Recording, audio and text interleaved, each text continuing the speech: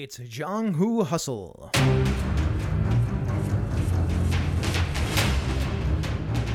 Hello and welcome to another episode of Jianghu Hustle. I'm here with my co-host Eric Farmer. And I'm here with my co-host Eli Kurtz.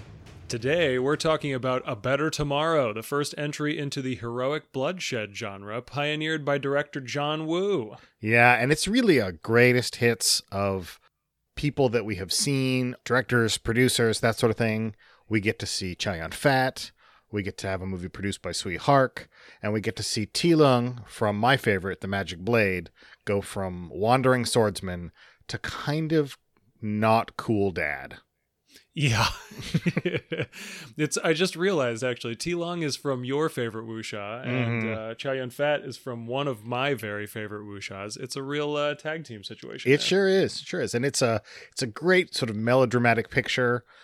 We do have a little bit of content warning in just that it's a John Woo movie, so you can expect a lot of people to get shot, and there are a lot of scenes of bloodshed and squibbing and blood flying all over the place. So let that be a warning.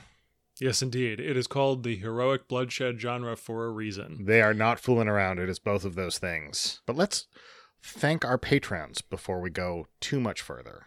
Yes, and as folks who listen to the show know, we do have a Patreon that you can support us over at patreon.com/JianghuHustle.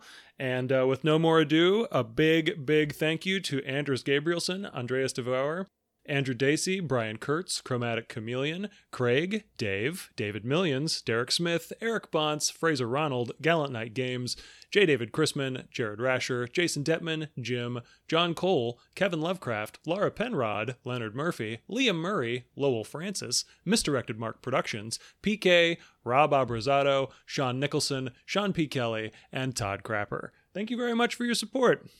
Thank you so much. We really appreciate it. One thing to note is that we had mentioned in our previous side hustle that some changes were coming. They are still coming, but they are slightly further down the road than we thought. So just stay tuned. You don't have to do anything yet. And thanks for your support. But they are very exciting changes. So boy. If you're not excited, you need to get with the program. Get excited. Yeah. All right, so Eric, do you want to tell us about the details of this film? Let's talk about it. So the movie is A Better Tomorrow from 1986. It was directed by John Woo. It was written by John Woo, Chon Hik Kai, and Leung Suk Hwa. Cinematography was by Wong Wing Hong, and the action director was Tung Wei. And then this cast, you're going to like some of the names on here. We've talked about it. We have Ti Lung as Sung Se-ho, Chow Yun-fat as Mark Lee, Leslie Chung as Sung Se-kit, Waze Lee as Shing, and Emily Chu as Jackie. Yeah, and we mentioned Emily Chu as Jackie. She actually does not have a very big part in the story. She's the sort of character that you could replace with a cardboard cutout and it wouldn't really change anything. So this is definitely an action movie from the 80s. Yeah, it definitely is. I think if you could definitely remove her from the movie and literally nothing would change. Yeah. I think it's to give Kit something to make him more likable, and it does not work. It does not. It does not at all. We actually like him less because of the way he interacts with his girlfriend. Okay, so anyway, let's talk about this movie. It starts off with Ho and Mark, best friends and highly successful money counterfeiters for the Triad in Hong Kong. Ho is close with his little brother Kit, who's just joined the police academy. While visiting home, Ho's father tells him that Ho must leave the Triad to preserve his relationship with his brother. Ho swears he will after one last job. And I'm sure it'll work out great. Yeah, it always does. So Ho heads to Taiwan with Shing, a new recruit in the Triad. But they're double-crossed by the Taiwanese gangsters, and Ho ends up surrendering so Shing can get away. Back home, a Triad member goes to kidnap Ho's father to make sure Ho doesn't blab to the police. Kit, Jackie, and Ho's father fight off the gangster, but Ho's father is killed in the action. At the same time, Mark assassinates some Taiwanese gangsters in Hong Kong to get revenge, but he's shot in the leg during his escape. So flash forward 3 years later, Ho gets out of prison determined to live on the right side of the law. He finds honest work at a taxi company that employs ex-cons, but everyone is pressuring him to return to the Triad. Kit rejects his brother for the death of their father. Shing has become the new leader of the Triad and is worried Ho will turn against them if he's not brought back into the fold. And Mark, now in a leg brace from his injury 3 years ago, has been reduced to an errand boy for Shing and has waited desperately for Ho's return so that they can reclaim their place as high-powered triads. Consequences abound despite Ho's best intentions. Kit's police career is stalled by his brother's return, and Mark, whose only dream seems hopeless now, spins increasingly out of control. Shing keeps putting pressure on Ho to return, including destroying the taxi company where Ho works. Shing eventually beats Mark within an inch of his life and ambushes Kit, sending him to the hospital. After an impassioned speech from Mark, Ho reluctantly agrees to strike back against Shing. So, Mark steals a computer tape containing printing plate data for the Triad counterfeiting operation. Ho and Mark use the tape to blackmail Shing, and we learn it was Shing who betrayed Ho 3 years previously. Ho secretly sends the tape to Kit so that he can turn it over to the police, but Kit rushes to the scene of the blackmail exchange and is taken hostage. A huge gunfight ensues. Mark berates Kit to finally forgive his brother before Mark is gunned down by Shing. Shing nearly gets away by turning himself into the police, but Kit symbolically gives Ho his gun so that Ho can kill Shing at last. Ho takes the fall for the killing and goes back to prison to prove to his brother that he cares about doing the right thing. End of movie. So you'll notice that 4 names kept popping up. And it's Ho, T. Lung's character, Mark, who is Chai Yun-fat's character, Shing, the other gangster, and Kit, Ho's brother.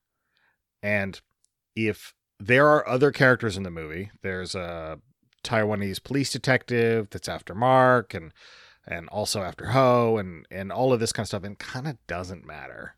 Yeah. Fun fact, by the way, that police detective is played by John Woo. Oh, for real? Oh, that's fun. Yeah. And this is just what we see from John Woo.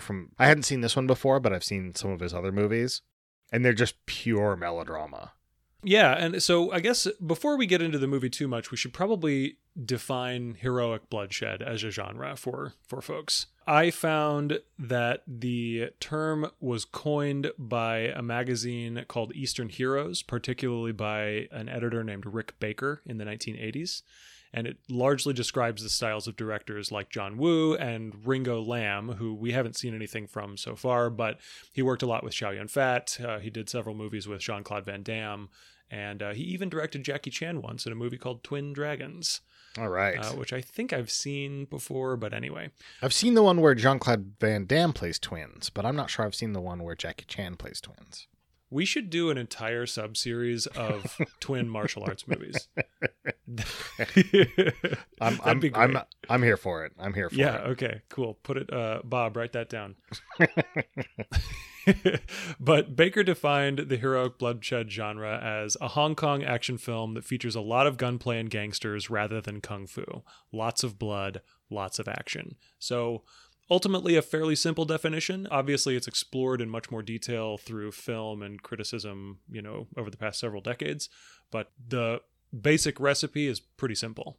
It is. I think that while they both share a melodramatic core, and I think we'll talk about this later, that there's a certain moral dimension that's different. And I think that there is definitely a difference when it comes to violence.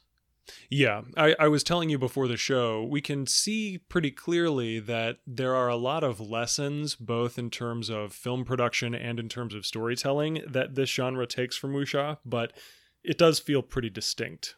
Right, so we definitely have, in the sort of similar category, right, we definitely have the underworld and a character struggling against it, trying to, whenever they move outside of that world, it creates ripples that affect people in sort of a larger scale than would normally happen.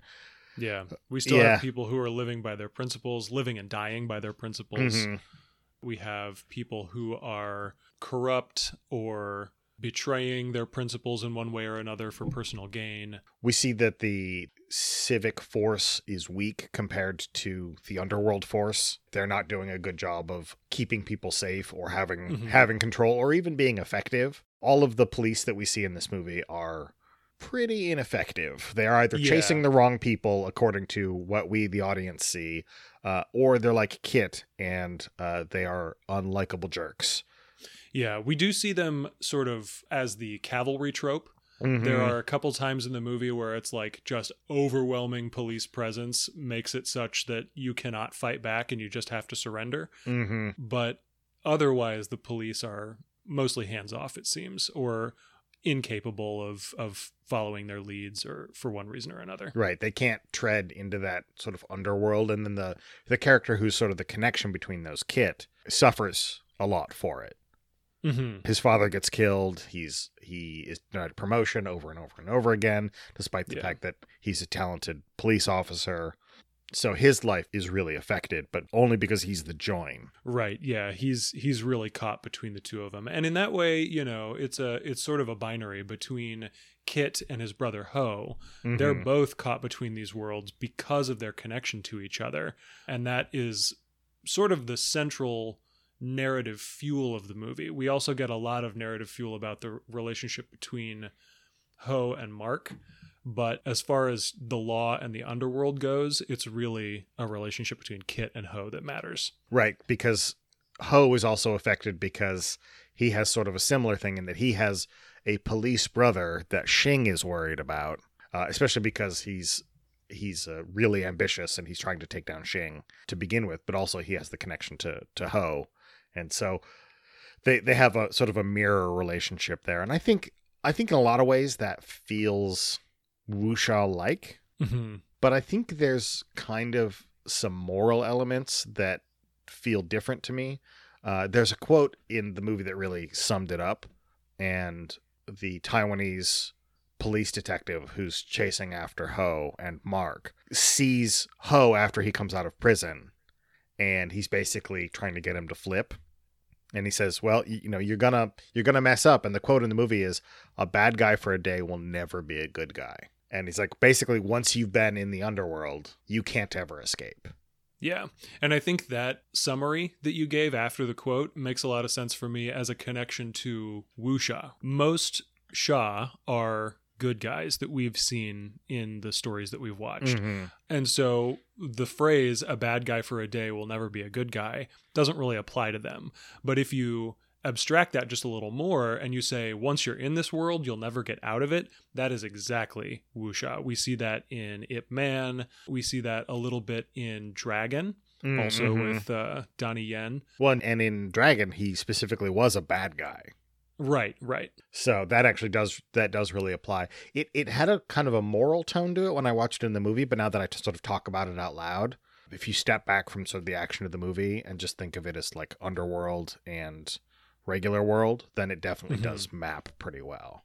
Yeah. And I think that the moral element in the movie is a cool one to explore too. I just think that it's got more universal applications than the movie, strictly speaking, But yeah, I thought that it was really interesting that the real dramatic fuel of this movie is that Ho wants desperately to be a good guy. Like, he is a good guy at heart, but the world will not let him get away from his bad past. And that ultimately spells the doom of a lot of people around him. Now, it was unclear in the movie whether Ho and Kit's dad was a triad member who had retired. I kind of got the sense that he was, based on the fight when the assassin, they were going to come and kidnap his family or do whatever so that Ho wouldn't flip. Yeah, because he was scrappy. He was scrappy, and he went for violence right away.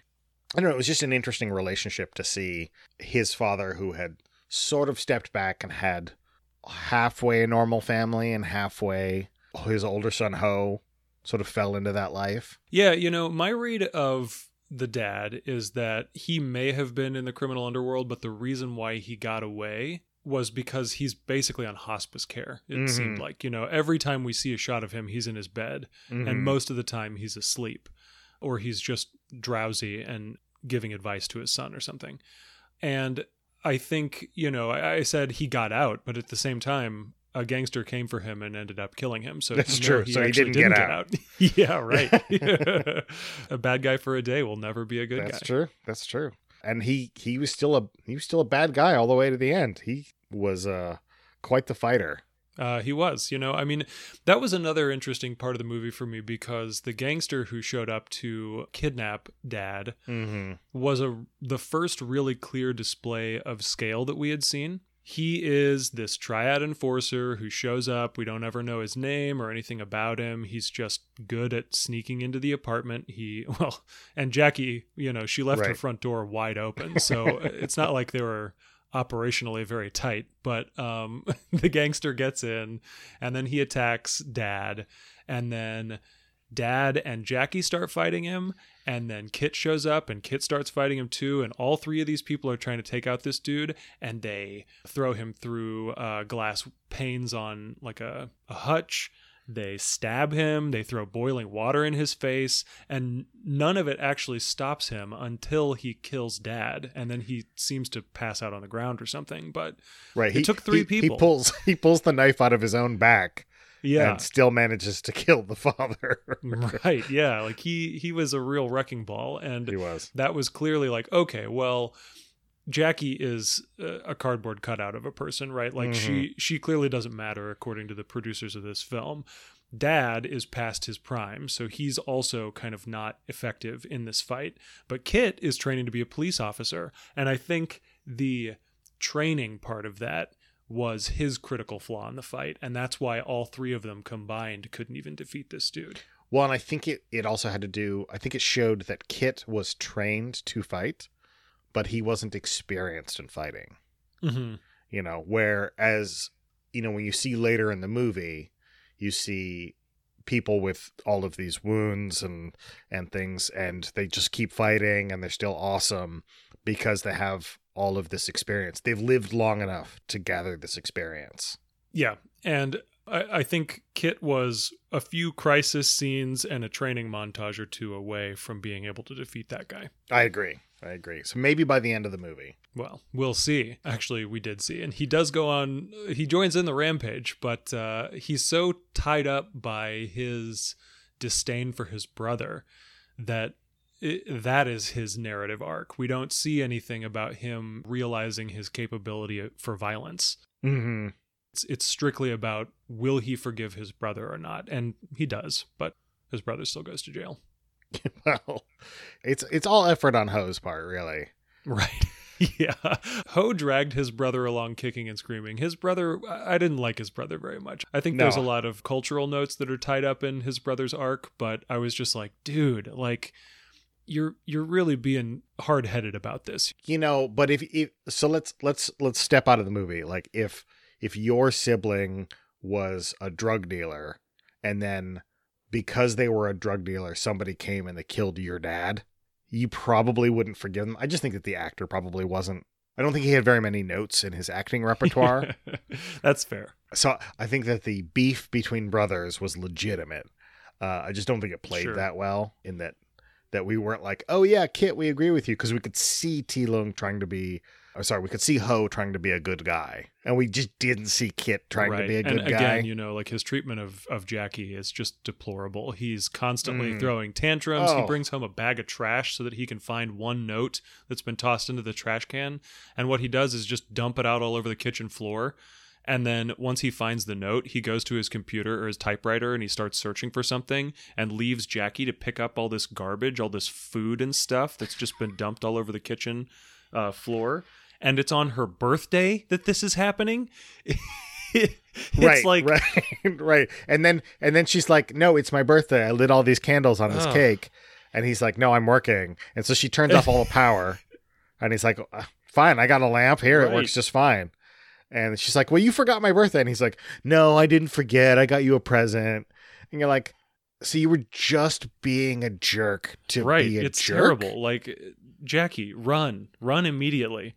You can do so much better. You're an accomplished cellist, like, go live your life. That's right. But anyway, our sort of rant about Kit over. I do want to be a little more explicit comparing Heroic Bloodshed and Wuxia against each other.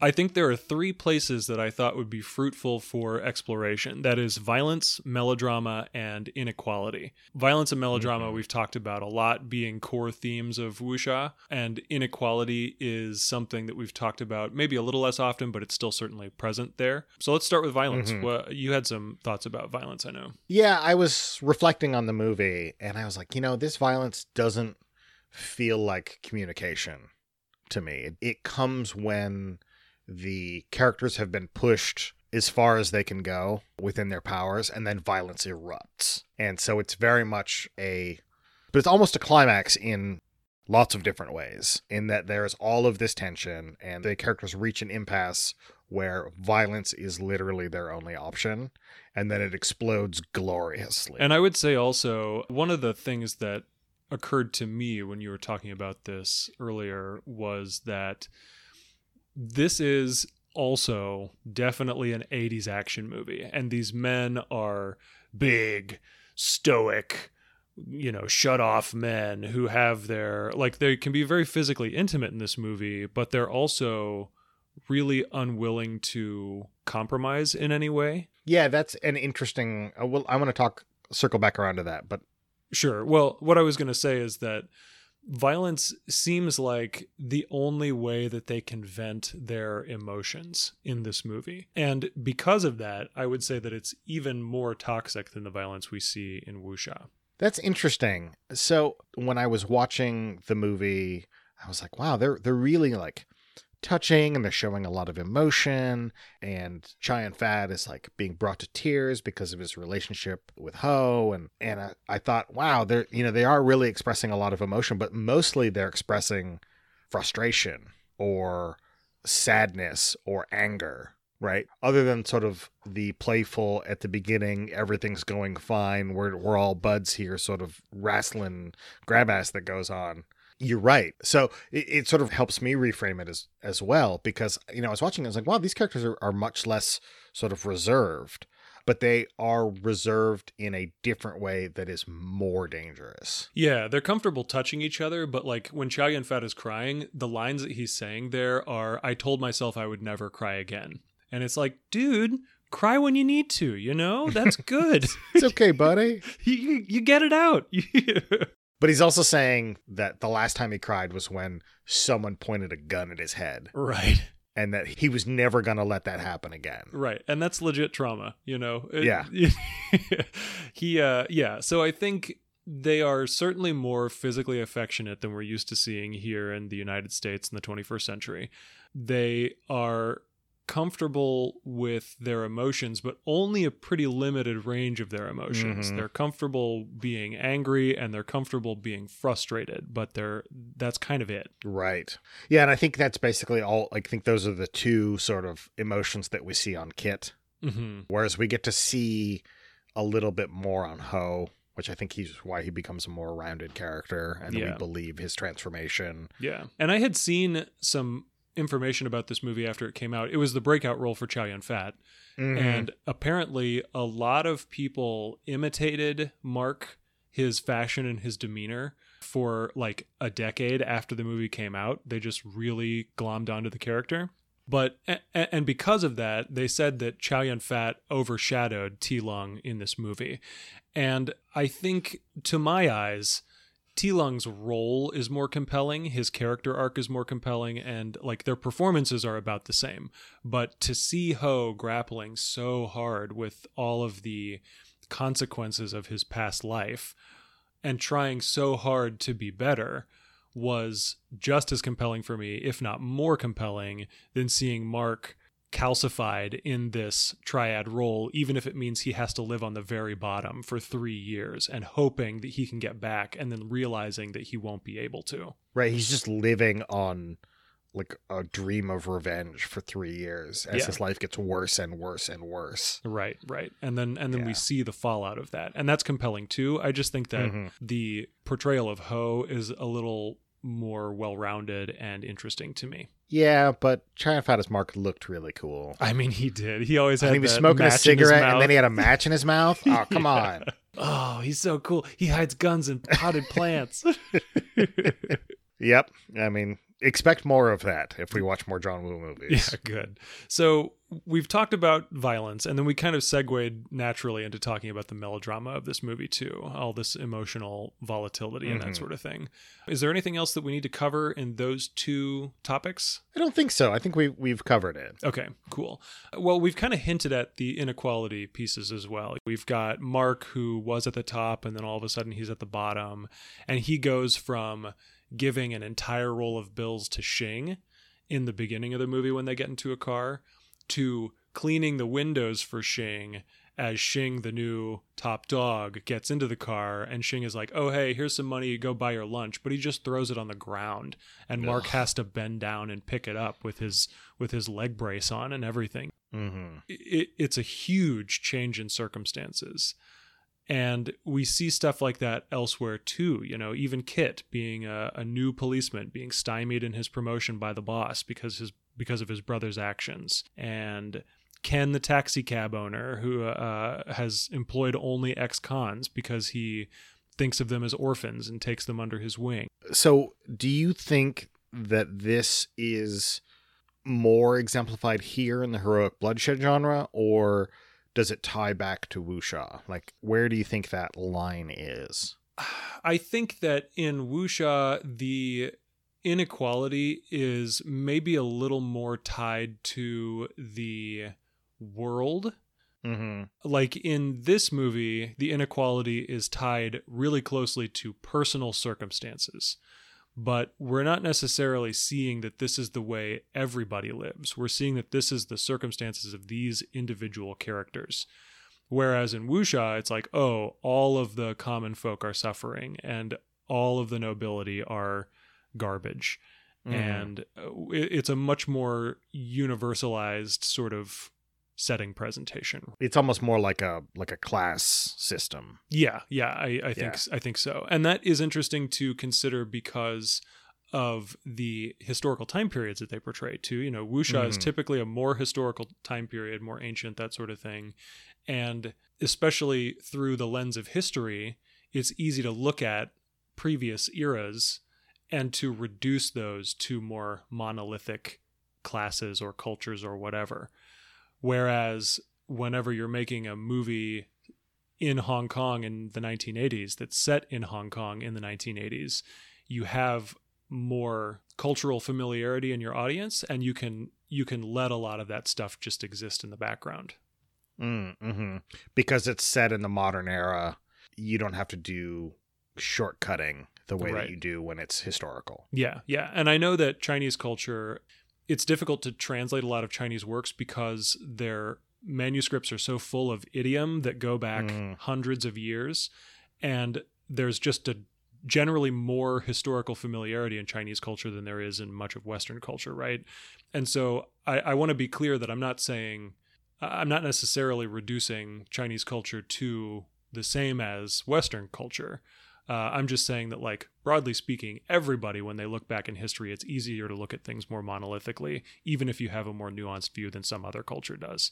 Sure. But I could see this story being transposed to a Western setting. And that's happened to John Woo's movies before, or at least Hong Kong cinemas get remade in Hollywood or wherever. And they translate reasonably well in terms of the structure and the display of inequality and character. I do want to say one last thing about inequality. So the last moments of the movie are where I realized, oh yeah, this inequality is definitely a theme in this movie. It's when Ho tries to shoot Shing, but he's out of bullets, and Shing just walks out and he's like, oh look, you're out of bullets and the cops are here. Well, I guess there's nothing to do but turn ourselves in. But you know what? I've got money. I'll be out of this in 3 days. You're going to have to turn yourself in too, and you're going to be in jail forever.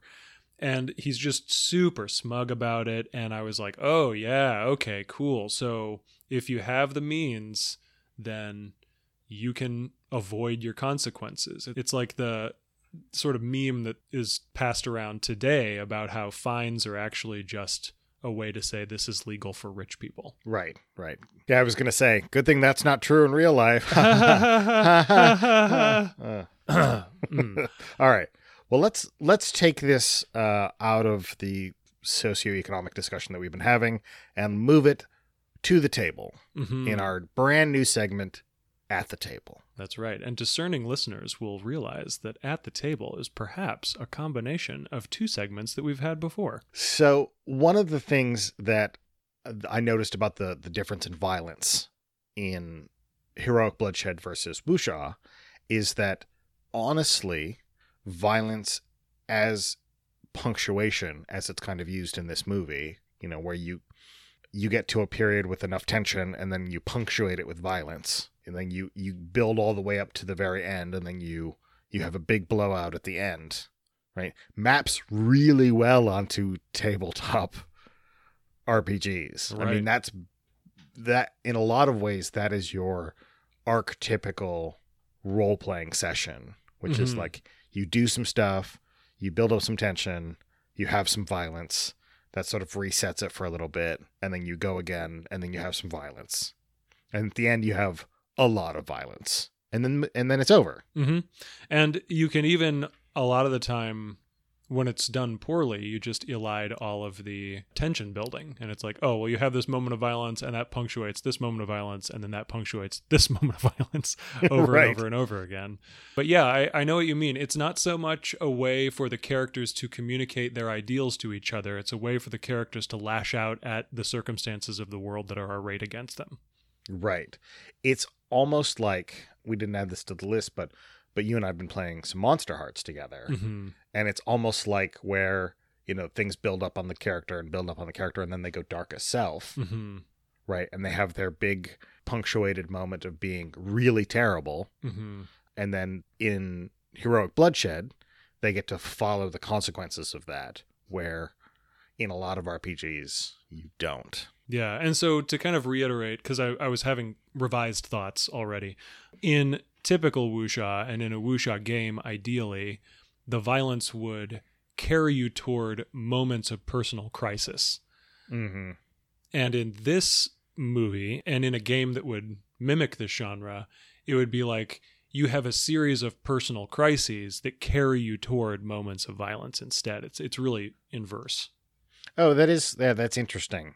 Because the communication happens sort of in between, but because of the sort of melodramatic toxic masculinity impasse that you're in, that eventually you'll hit the overflowing point from all of your various crises, and that's when it overflows into violence. Yeah, exactly. Well, also in violence, we get one of my favorite parts of this genre is heroic wounds. They're made up and the points don't matter. Absolutely. People get shot a lot in this movie, and it only matters when it matters. So Mark gets shot in the leg, and he wears a leg brace for the second half of the movie. But as soon as he gets guns back into his hand, he's good to go. Yeah. His wounds kind of don't matter anymore. Mm-hmm. And in the end scene with the three hero protagonists, Mark, Ho, and Kit, they all take hits with guns. Mm-hmm. They all get shot, Mm-hmm.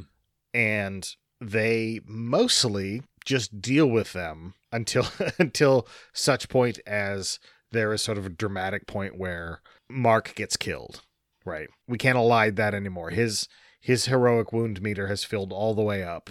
He's gotten to go out in one big blaze of glory.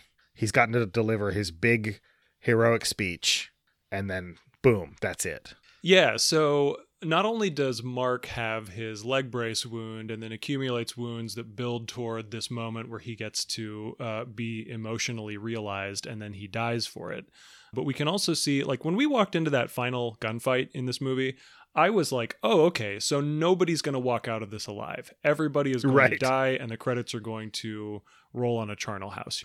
And it wasn't the case that everybody died. It was just the case that every one of the mooks died. But Ho gets shot in the stomach, and he's holding his wound the whole time, and he looks pretty bad for a lot of this fight. It's like, oh, okay, he's definitely going to die. But then at the very end, whenever he's killing Xing and then having this moment with his brother, it's like he's just stepped off of a beach or something. He's totally fine. And it's like, yeah, I guess I'll go to prison instead of dying here in my own guts on the ground. It's like, oh, okay, cool. So no, it really doesn't matter, does it? And Kit gets his injury earlier on when he's ambushed, and then he comes back into the police office with his arm in a sling, and the police chief is like, no, you're supposed to be in the hospital. And Kit's like, no, look, I can lift up a chair. And then he throws the chair across the room, and it's like, oh, I guess you are better. Okay. So I think wounds are a measure of, I think when you take those wounds, it sets a clock for your character, and you get to choose what you do with that sort of remaining resource. But in a lot of ways, it makes you better, right? Like it makes Mark desperate, and he's sort of living his best life, gunning down all of these mooks. You know, he's turning around and shooting mooks that like pop up after he turns around because he's just so tuned in right to the violence that's going on around him.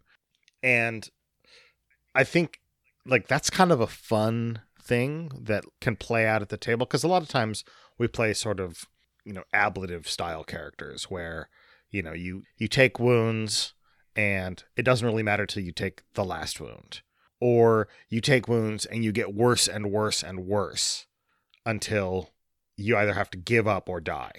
Mm-hmm. And this is different. This is more of a parabola, right? That like it goes up very quickly, and then once you get to the top, you can decide sort of what your arc is going to be. You can pull a Mark, and you can ride that roller coaster all the way down and do everything you want your character to accomplish, or you can take the slower descent where you live. But you get to choose sort of which direction you want to go. Like, do you want to do like the big showy thing? Well, that's going to cost you. Are you going to do like the emotional work? Well, that's how you might live. And see, I was thinking this is only really true of Mark's injuries, but it's like in a genre where you're kind of a closed off, toxic man who could be replaced with any gruff 5 o'clock shadowed other dude. The injuries are what make you interesting. Mark is kind of like this cocky playboy figure, but then when he gets his leg injury, all of a sudden he's got an arc waiting for him. We see him struggling to walk with the leg brace, but it doesn't affect him in fight scenes. It just gives him a reason to get in those fight scenes in the first place. That's something more significant than, yeah, I like violence. Yeah, that's true.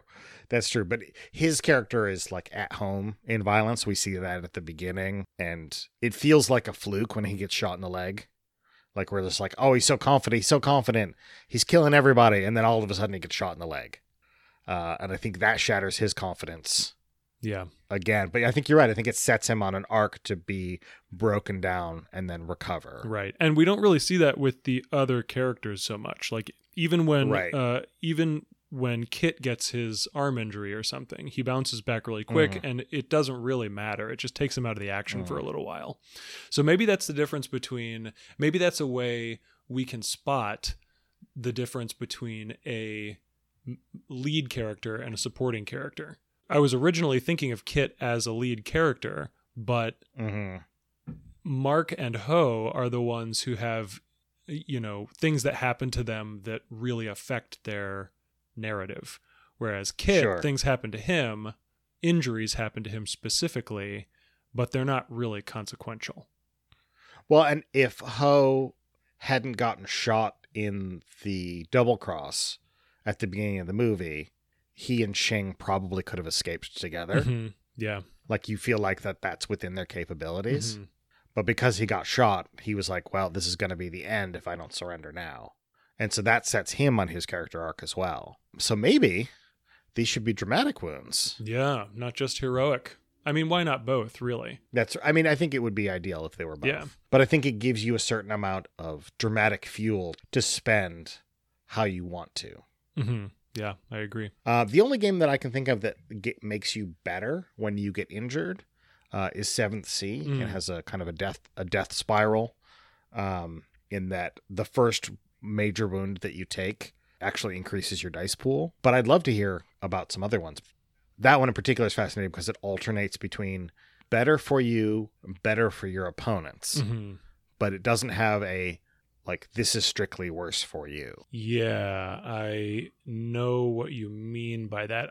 I want to say, I know I've heard or seen Jared Rasher, one of our patrons, talking about heroic wounds in 7th Sea, and I want to say he's maybe familiar with some other games that might be like that. So Jared, if you know, let us know, because we'd love to find out. So moving swiftly on from wounds, when we're talking about a John Woo shoot 'em up, we have to talk about mooks. And mooks at the table. Mm-hmm.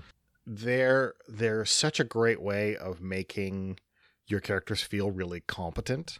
Combining this with heroic wounds also can give your characters a sense of danger, but also like make them a little better. Like when Mark gets shot in the shoulder when he's stealing the data tape, and that just makes him like desperate and cooler, and then he can do his cool move on the rolling cart. Mm-hmm. Then I think you have the right balance. I think mooks should be easy to mow down, easy to feel very competent as a character and give you that visceral thrill, but have just enough of an edge of danger that they won't kill you, because a mook can't kill a hero. Yeah. Not in this genre. It seems like they're either obstacles or minor consequences, but and probably both at one point or another. They're like terrain in a lot of ways. And that they like, or weather or something like that. They create obstacles that you have to overcome. But the cool thing is you get to overcome them by being badass. Yeah. Kind of like the storm in Right. Swords Without Master. Right. And you can just be like, nope, these are boring. We're getting rid of these. So we can focus on the big thing. Or these are the appetizer for the big meal. When we finally get to Xing, we get to the big bad guy, right? Mm-hmm. And there are quite a few systems that do this. 4th edition does it really well. 4th edition Dungeons and Dragons, pardon me, has some good ways of handling mooks, in that they have 1 hit point, but they're slightly higher defense, so that they are like not. They're easy to kill, but they're not that easy to kill. And if you sort of let them run around, then they're a problem. But I think the qualities that you want are just slightly dangerous and very easy to kill. Mm-hmm. While you were talking, I was reflecting on the sort of problematic nature of reducing human beings to scenery or weather that you're just supposed to chew through. And I get that that's a convention of the genre, but I was asking myself, is there some way that you could somehow humanize these people without losing their ability to just be chewed through? And I think the answer is no. I think you get a different genre if you do that. Yeah. If you want to have things that you can chew through, then you do what kids' cartoons do, and they're all robots. Yeah, or they all, like, right. every time a plane explodes, you see the parachute jump out afterward. Right. Or like you see the barrel behind them explodes, and then they all flip up into the air and they sort of land off camera, and you never see them again. And they're fine. I would assume so. They landed in the water. Right. That's not death. And so I think if you wanted to play like the PG-13 sort of way, there is a way to do that. Mm-hmm. But I think as soon as you start giving them like agency as characters, I think that you are all of a sudden putting a moral quandary into the story when we already have like a central dramatic issue that we're dealing with. Right. It is weird. Yeah. It's one of the things that's problematic about violence. And I mean, it's good that we examine it and we say, like, is it good that like we just have a bunch of faceless ninjas that we can just wipe out and nobody cares about? Right. Yeah. The answer is it's not okay. Yeah, the answer is no. But if we're going to play in this genre, then there are some things that we're just going to have to accept are not great. Yep. So, I mean, violence, like shooting people is bad. Yeah, it's fraught. It's fraught.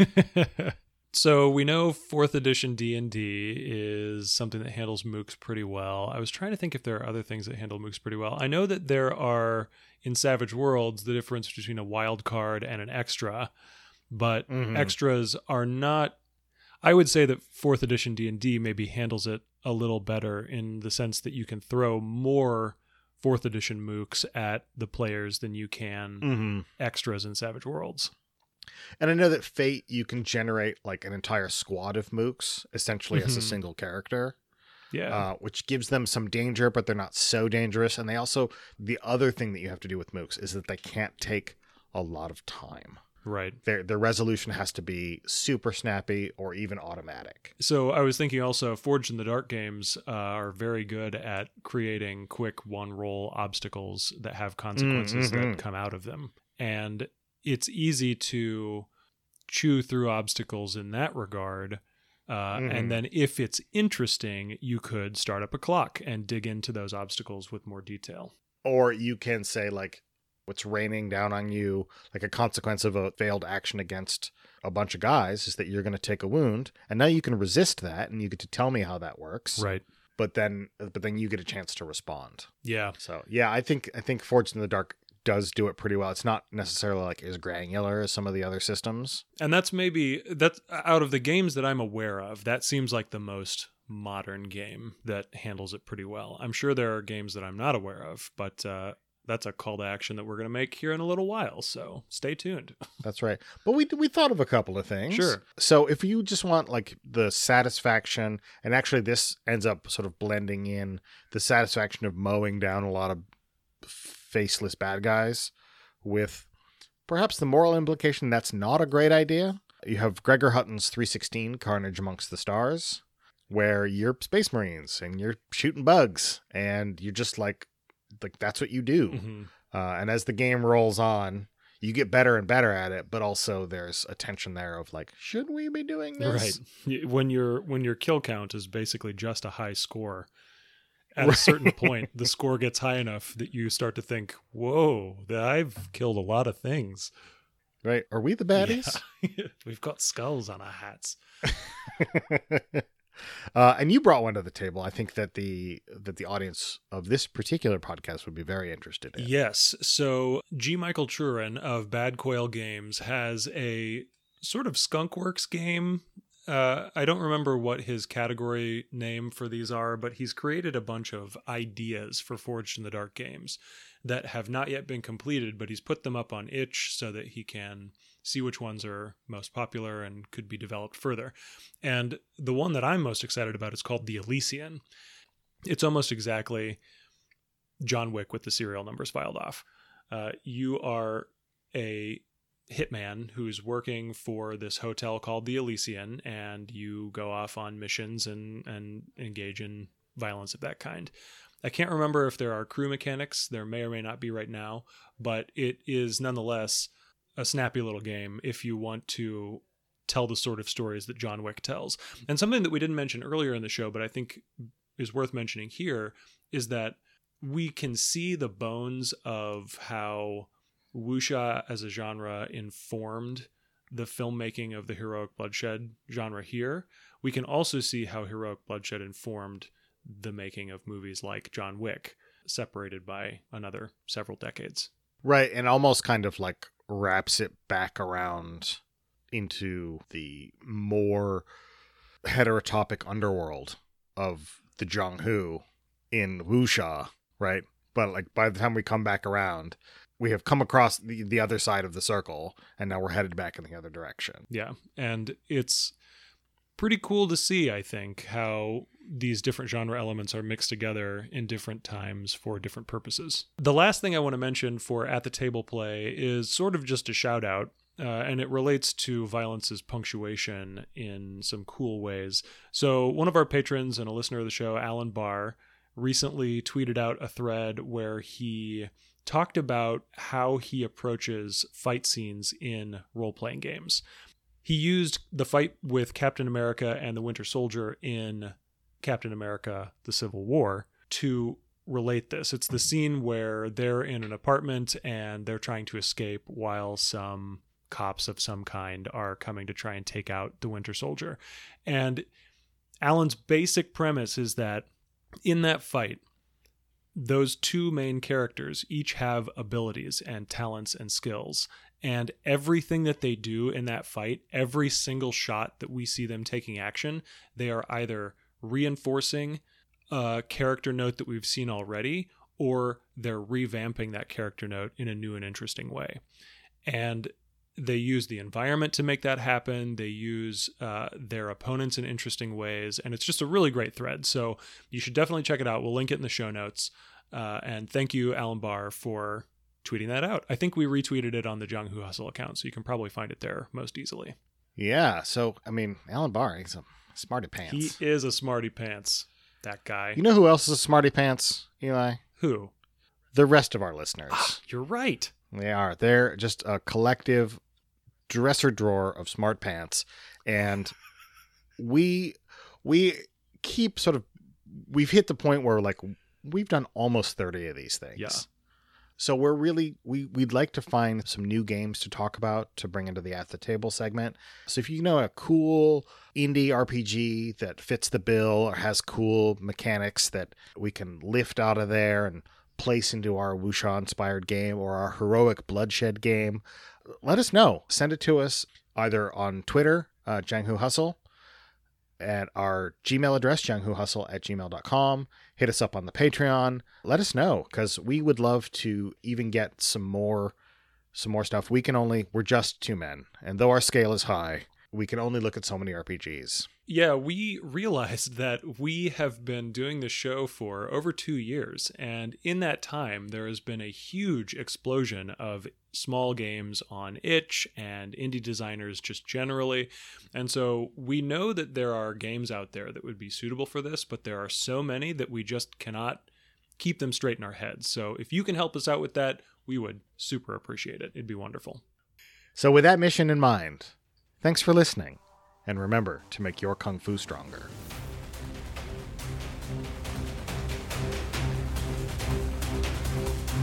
Jianghu Hustle is being released on Misdirected Mark Productions, the media arm of Encoded Designs.